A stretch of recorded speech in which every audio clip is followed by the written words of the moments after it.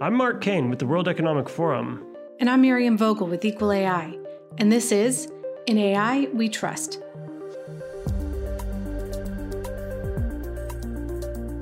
I'm so excited to dive into today's interview with Ashley Cassavant, Executive Director at AI Global.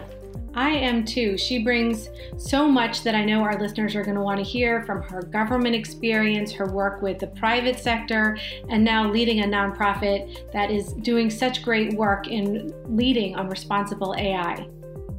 Absolutely. There's a lot to dive into, and I know that we're both also working with Ashley, and our organizations are collaborating with hers. So I'm excited to hear her take on all of the opportunities that we're all working together towards.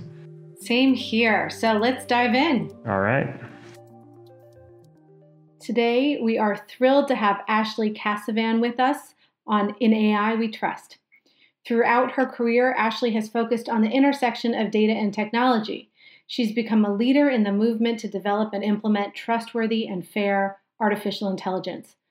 Ashley serves as the executive director for AI Global, a nonprofit focused on putting research into action by creating tangible and practical tools to help accelerate the design, development, and use of responsible AI, as well as mitigate the harm and unintended consequences of such technology.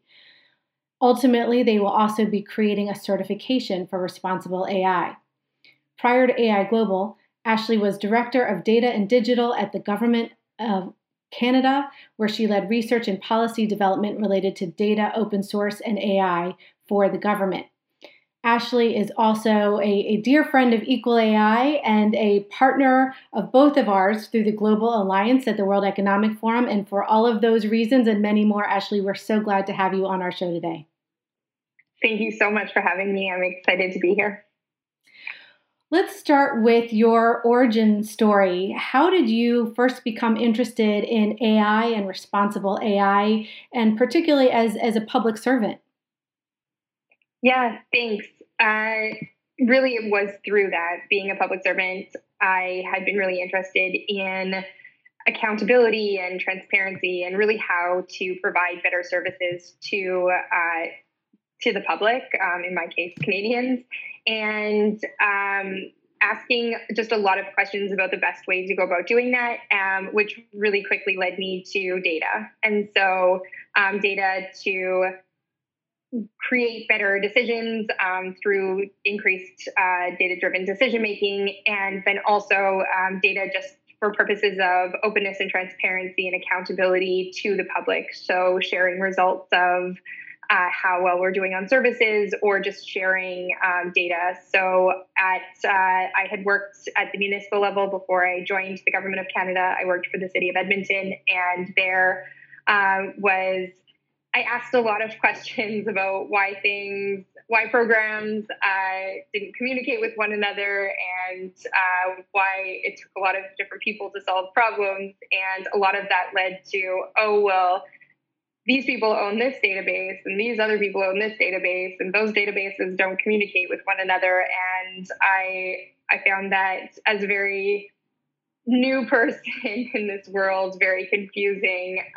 But ultimately, they were the right questions to be asking. And now we have lots of conversations about how we should be better leveraging our data in order for that to do things that AI is promising. So as you can imagine, after leaving the City of Edmonton, going to the federal government, continuing to think through some of those challenges, I quickly was led into policy roles related to the government's use of enterprise use of data, and then also open source tools and technology. So I led the development of open.canada.ca, so Canada's open government portal, similar to data.gov, and became, again, really kind of questioning how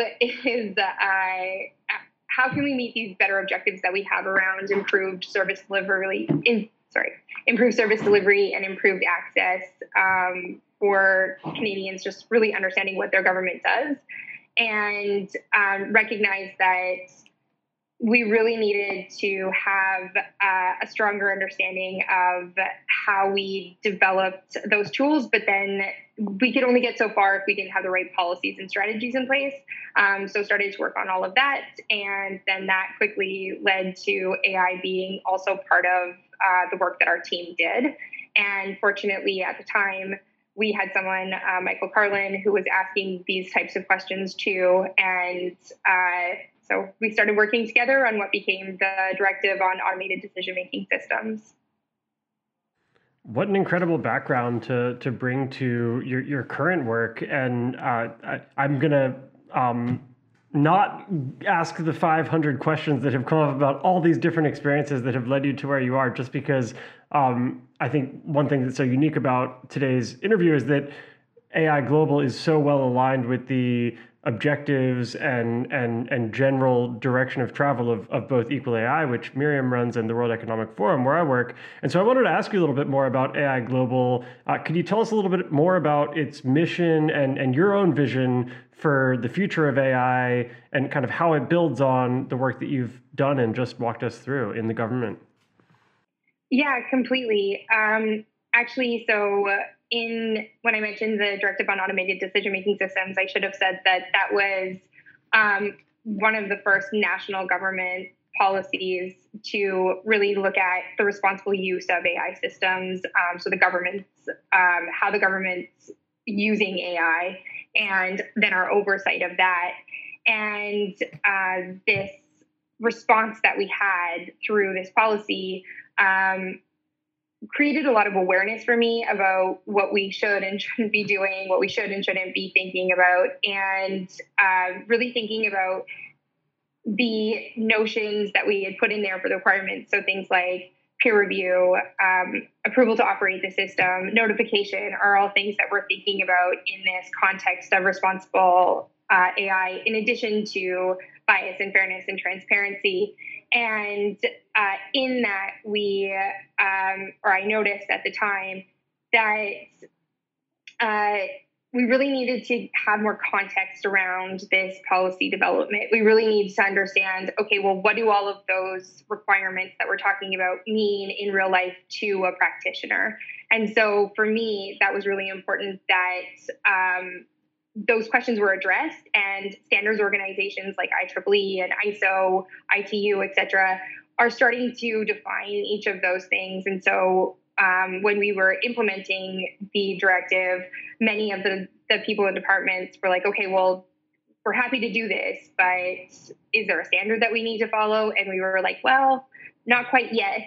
And what made me realize that there was kind of a need to coordinate all of these various different standards, even when they do exist, is exactly that question that practitioner is asking is, like, how do these operate almost as a framework that one needs to follow? And I don't think that you can expect a practitioner that is already a subject matter expert in their own domain and their own service delivery or line of services to actually also understand then now all of these added components that we're asking about when we're thinking about the responsible or ethical use of these systems. And so because of that, I really sought an organization that was in kind of a neutral space. So neutral being nonprofit, and then also that was open to different stakeholders, so that were able to convene multiple different stakeholders. So obviously, Mark, the work that the World Economic Forum does is one of the key players globally in doing that. And then work that Miriam, you're doing with Equal AI is also focusing and having some concentrations of bringing industry, academia, and civil society together. But what AI Global allowed me to do is, because of their focus on, as Miriam mentioned at the beginning, building tangible tools, that idea of really trying to make tools that are there for practitioners was something that compelled me to work with AI Global. And so in doing so, we really had a bit of a clean slate to be that multi-stakeholder forum that was able to address some of those gaps that I saw in trying to implement a directive or a policy like the Directive on Automated Decision-Making Systems. I'm really glad you brought us to this point, because you've raised so many of the reasons that we love working with you and that why AI Global is important. I think all of us share an interest in not talking only at the top level, making sure that when we're talking about responsible AI, we're talking about it in ways that can be acted upon so that an engineer can understand what they're designing, a lawyer can understand what they should be evaluating and looking for liabilities, a CEO can know what they're bringing to market and what questions they need to be asking to know whether their AI system is safe before going to market. And I love that you have this toolkit, that you have a very practical approach to how to guide companies in this effort. Can you tell us more about the toolkit and how you decided what needs to be put in it and what we can expect when we make use of it? Thanks. Yeah, and so we have several different tools. When I say like tangible tools, I mean, and I should have clarified that before, is a series of different real things that one can use there. And so one of them, and one of the key ones, is the Responsible AI Design Assistant. And that's an online open source assessment anybody can use. And it incorporates all of these components that I've talked about today, but that I'm sure for all of the listeners of this podcast are very, very familiar with. And so really, we assess against 5 dimensions. So data quality, robustness, explainability and interpretability, bias and fairness, and accountability. And so all of those are just our ontology, if you will, the mapping that we've done of all of the various different principles out there, and made them into a measurable self-assessment that then any organization can use. And we called it the Design Assistant because we really wanted people to use it early and often. So when you're thinking about designing these systems, you have a bit of that framework to go through. And hopefully not only does that lead to addressing things like who should be at the table when making decisions about the design and development of these systems. So as AI is a social technology, it really requires there to be diverse perspectives and have diverse different expertise available to come together to have those conversations. But also it it's almost like a framework that then allows certain types of trade-off decisions and discussions to be had, that when we might all have the best intentions in mind when wanting to build something, but they're not necessarily things that we think about because we're really concerned about getting a product to market, or we're concerned about one stakeholder versus really thinking about all of the other stakeholders. So that's our key tool. And that's really based on ongoing input from the community on that, and feedback that we get has helped us to really shape then the certification mark that we're doing. But a couple of the other ones that I'll just quickly draw attention to are, I mentioned earlier on that I was involved in building Canada's Open Government Portal.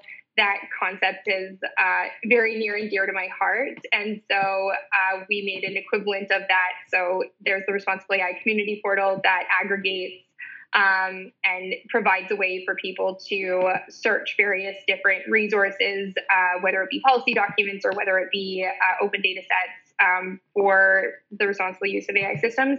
And then also we are working on there's a map. So the map shows various different use cases of where AI can be both helpful and harmful. And all of this has really just been based on the research that we've been using to build out our tools. And so we wanted to share and contribute that back to the community. Amazing. And, a lot there. And what I see when you talk through these different tools is there's a kind of core set of research and analysis around the key parameters of ethical AI. So, what you walked us through in terms of the principles. And there's all these different ways in which that can be applied. So it can be through self-assessment, through the design assistant, or it could be perhaps incorporated into an audit by an external third party, which is something that we've heard about a lot from a number of our guests. I'm wondering if you could just situate within all of that the particular role of certification, which I know you're working very hard on, and what you see as being the unique advantages and opportunities that come with taking a certification-oriented approach beyond just self-assessment or an audit by a third party. Yeah, I think, and I'm not the first person to say this, but I think self-regulation is having people design their homework and then check their own homework. And I don't need to point out why that's problematic. So suffice to say that I find it incredibly important to have an audit process that is external to a self-regulatory or self-assessment. That said, I think that when we're talking about regulation of AI systems, it's a lot easier said than done. And so we don't even know really the scope of all AI systems. And that's even something that we dealt with in the government context, is that there's many that wanted to call it the Directive on Responsible AI. And we fought so hard to make it the Directive on Automated Decision-Making Systems, which just does not roll off your tongue in the same sort of way. But it's more accurate because then that really allowed us to deal with the scope of what we were trying to provide oversight over. And then recognizing that there really needs to be additional policy work that's done for robotics or other types of what one might classify in the bucket of AI systems. So what we're working on is trying to identify what is the scope of what a certification should be. And I should say that this is in partnership with the Global AI Action Alliance through the World Economic Forum, and then also the Shorts-Reisman Institute at the University of Toronto. Gillian Hadfield is my co-chair in this effort. And so just understanding what is the scope of this work, and then how can that align or really be helpful as it relates to any sort of regulation that might come out in the future. And so I see that being kind of connected to it in a similar way that I was talking about really needing to get into the details of like, what does good look like? What are these implementation guidance? I think a certification can really help to function in that way. And we've seen this with other types of certifications in other industries like forestry, fisheries. So if you go to the supermarket and see the good catch symbol on your fish, you know that it's gone through a certain evaluation and that it meets sustainability objectives. And we've been really inspired by LEED, that many will know from various different buildings that they've seen. So, and we've seen how these private governance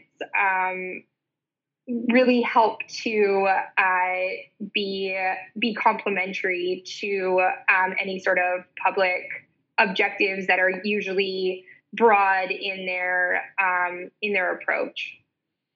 So I think you've given a great argument for why there should be a private system to understand and verify safety in the AI space, given the impact that will come from most AI systems, and given that we've done this in every other context where there's a safety element, whether it be car, green standard, etc.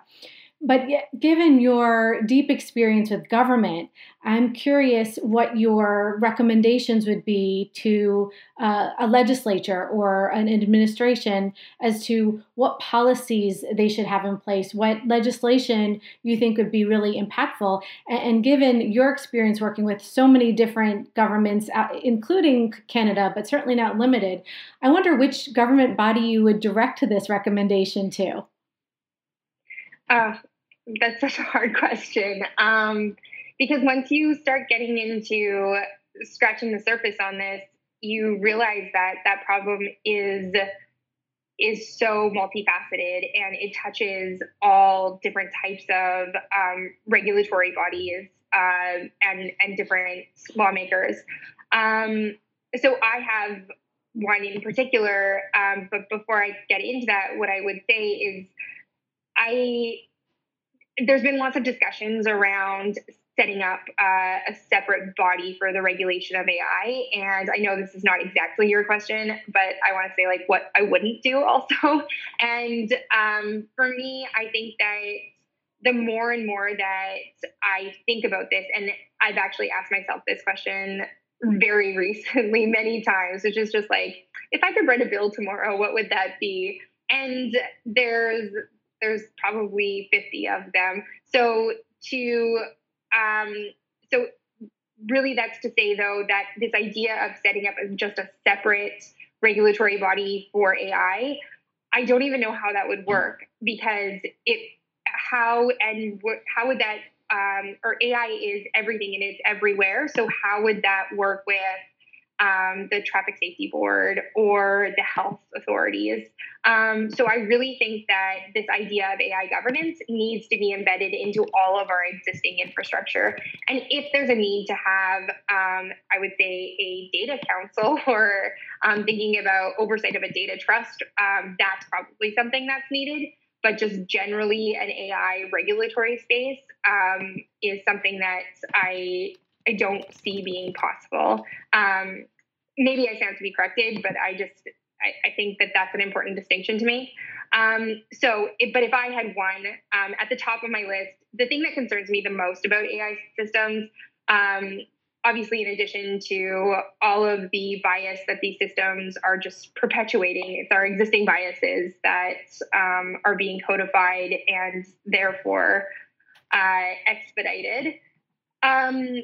But it's the behavioral nudging and like the lack of autonomous individual decision making that concerns me the most. So I am really, really interested to know what the FTC is going to do about all of this. I know that they started looking at it with the Robinhood case, and the Robinhood case of, for those of you that don't know, very, very briefly, just with trying to democratize trading, which I think is a very noble and good objective. The idea of gamifying it wasn't talked about as much as some of the other concerns that people had around the Robinhood app. And so gamifying finances for people that don't really have the adequate knowledge that they need, I think is incredibly concerning. Recently, I sold a house, so I had to invest for the very first time, and I really needed to go through with my financial advisor a checklist of things, and he made me sign off on like what my level of knowledge was before he could give me particular amounts of advice. And these are the types of checks and balances that we have in place. And so when those are taken away, and then therefore additionally there's like confetti that is put on top of something like a trade, I find that extent of behavioral nudging to be incredibly problematic. And I don't know how regulators are going to deal with that. But addressing it through fines, I'd like to see some more work put into what that actually looks like. And I say this not because I want to pick on Robinhood. I say this because I think that, again, their goal was very, very noble, and it's a great thing to do. So how do we balance these important innovations and really lofty objectives, but making sure that just because you're tipping the scales on one side, you're not thinking about the potential unintended consequences on the other side. Yeah, I think that's a great example, and just one of many on the spectrum of risks and potential harms that would need to be addressed by any government, and also by practitioners. And so I want to actually just take it from that other angle of a practitioner and just zoom out a little bit from the details. For any listeners who we may have who are either currently working with AI or are planning to work with AI, at the beginning of that journey, any advice or recommendations you would give to them about how they can get smart about this and make sure that as they develop their own AI capabilities or purchase AI from others, that they do so responsibly and ethically? Yeah, I think that's why we built a lot of our toolkit. So check out the information on the portal. You're able to search it via your role. So, like, are you just somebody that's interested? Are you somebody that's going to be teaching? Are you a researcher? And hopefully that will lead you to the information that you need. We're just aggregating. We're not. Some of the stuff we produce is also on there, but I really say that because I think it's helping to aggregate important resources. But then also, Mark, the work that you're doing with the forum, I think is more is going to come out on the Global AI Action Alliance, but there's a lot of really great toolkits for those of you that are thinking about how to even acquire these systems. The AI procurement toolkit is something really great to look at. And then for those interested in policy, the OECD AI Policy Observatory is a really great place to look. So I would check that out. And of course, Equal AI has lots of great resources, some checklists. Miriam's done a CLE course for lawyers, which I'm sure she does not talk about herself on here, so I will say that. So there's a plethora of resources that are out there, and there's also great organizations like the Montreal Montreal AI Ethics Institute that has a really good Slack channel, which I know it seems a bit strange because it's not. It's hidden a bit. It's not kind of out there. It's a Slack channel, but it's a great group and it's open. Abhishek will allow you to access that, and everybody's sharing really good resources. So that would be a place that I would start. Well, thank you, Ashley, for the insider's tips on where one would go for these really practical, helpful tools for a variety of different uses. Which we know so many companies need. And if they don't think they need it, they probably do. So thank you for helping to direct people to where they can find some answers. So I hate to wrap up this discussion because there's so much more we want to talk about. But before we go, our last question of guests is your rose, your thorn, and your bud of AI. So what are you excited about? What are you worried about? And what are you looking forward to on the horizon when it comes to responsible AI? Great questions. So for my bud, I would say, and I think that this is happening in AI, but it's also happening in climate and Black Lives Matter. Just the interest and enthusiasm from a generation below me is quite incredible. The interns that we have that have been building a lot of these tools that I'm talking about are enthusiastic and incredibly well read and just really, really mission driven. And it gives me a ton of hope for the expectations that they have for the future and the course that they're setting out. So that I'm just constantly amazed and really excited to see if we're pushing on this, that they're going to push on this 10 times harder and in more innovative ways than I know that I've at least thought to do. My thorn, I just think that we're not moving fast enough. So there's a lot of talk in the community and there's been so much interest, which is very, very exciting in the past few years in particular around responsibility and ethics. And I think that it's really disparate and there's a lot of talk, but there's not a lot of, I would say, organized funding around it. So whether that's in government itself, whether that is in with various different foundation opportunities, it's just really to identify the problem, figure out who's doing what, because there's more than enough work to go around and problems to be solved, and then figure out meaningful ways to actually attack that challenge. So as I mentioned, like there's all these different sectors in which AI is being used. It's everywhere. It's all around us. So just being more organized and thoughtful around that, I'd really like to see. We don't need more high-level reports on what the problems are. And then the rose is, I guess, the objective of all of this is that we're able to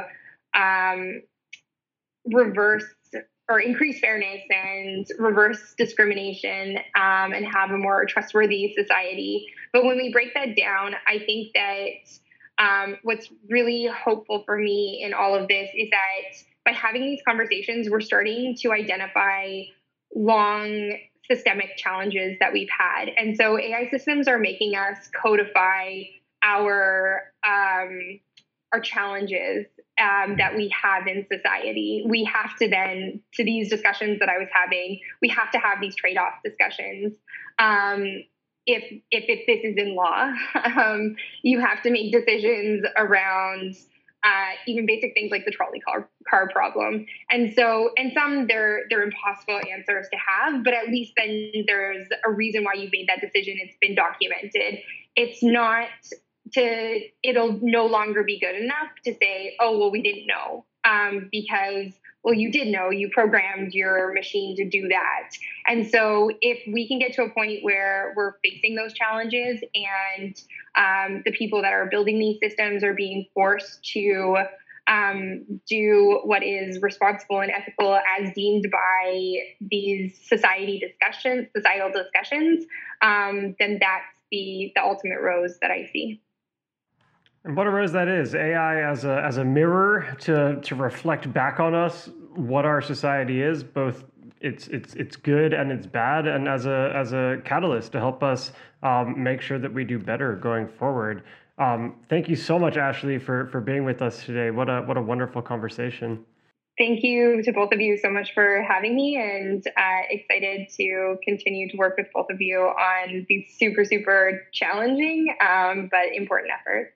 One last thing that I'd like to add is that we are launching our new name and brand and logo. And so we're actually transitioning from AI Global to the Responsible AI Institute. So in talking through the toolkit and the work that we're doing, you heard that everything's called Responsible AI Design Assistant, Responsible AI Community Portal, etc. And so we realized what we're doing is really kind of connected to those concepts. And so we thought that we would just change our name. This started as a website update and quickly made us ask a lot of questions about why we were doing this and who we were doing it for. So on that, the certification work will be called the RAIL certification for Responsible AI Leadership. And we're also going to be working with different programs to build tools that will help that, one of them being Equal AI. So we're super excited to work with Miriam on the badging program that her institute's been doing such great work on, so that those can be complementary activities. And also really excited to have Miriam join the board of what will be the Responsible AI Institute. So we're really, really looking forward to evolving into this new and next phase of our work. And thank you again for that honor. I'm thrilled to participate in this now much more formal way in the important work that you're doing, and to blend the work of both of our organizations to be more together, reinforcing responsible AI practices. Great to be able to share your voice and your insights with our audience. Thank you, Ashley. Thank you so much for having me. Well, Mark, I'm so glad we had the chance to share with our listeners Ashley's deep insight into the world of AI, how it works in government, how government can support the work of the private sector, and what she's doing to make sure that companies have guidance and tools in their path towards creating responsible AI. What were some of the main takeaways for you? I had a lot of takeaways. I loved that conversation. I suppose I'm kind of biased myself because I work with Ashley and I enjoy it tremendously, and I just rate her work very highly. A couple of things that I found particularly interesting were her comments about behavioral nudging and how that was one of her biggest fears with respect to AI. I think that it is a topic that is discussed, and it's not a secret that there are issues there, but I think it probably gets less airtime than some of the other risks and potential harms presented by AI in terms of bias and other things like that. So I thought that was very interesting. And I thought that Ashley did a great job just laying out the kind of spectrum of governance approaches, everything from sort of self-governance and self-regulation within a company, which is important but probably insufficient, through to hard law and regulation on the other side of the spectrum, which is done by governments, but which is probably not going to be done as quickly as it needs to be or as comprehensively as it might be done. And so, to me, what's really interesting is what's in that center space, what's in the rest of that spectrum between those things, and that's where Ashley, I think, is just one of the most thoughtful and competent people that I know. So I loved hearing from her about that. How about you? I couldn't agree more. I'm also very enthusiastic about her enthusiasm for the next generation. I thought, in addition to her being very aware of the current concerns and talking about the need for fines and the balance of innovation and being mindful of safety to avoid unintended consequences in AI development and use. I'm glad that at the end of the day, she is optimistic about the next generation and the innovation and responsible innovation we can expect from them. A great place to land. I love that too, and it made me think that we ought to have a young person from Gen Z, perhaps, be one of our podcast guests to hear the view from that generation of what the opportunities are and how we can achieve them. I couldn't agree more. I'll look forward to that and our next episode of In AI We Trust. Me too. See you soon, Miriam. Take care, Mark.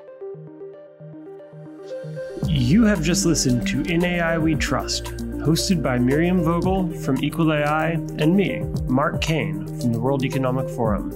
Subscribe to or download our podcast at Spotify, Apple Podcasts, or Google Play. We always welcome your feedback, and if you like the podcast, please rate us or give us a review. And to learn more or get involved, please visit us at www.equalai.org and www.weforum.org.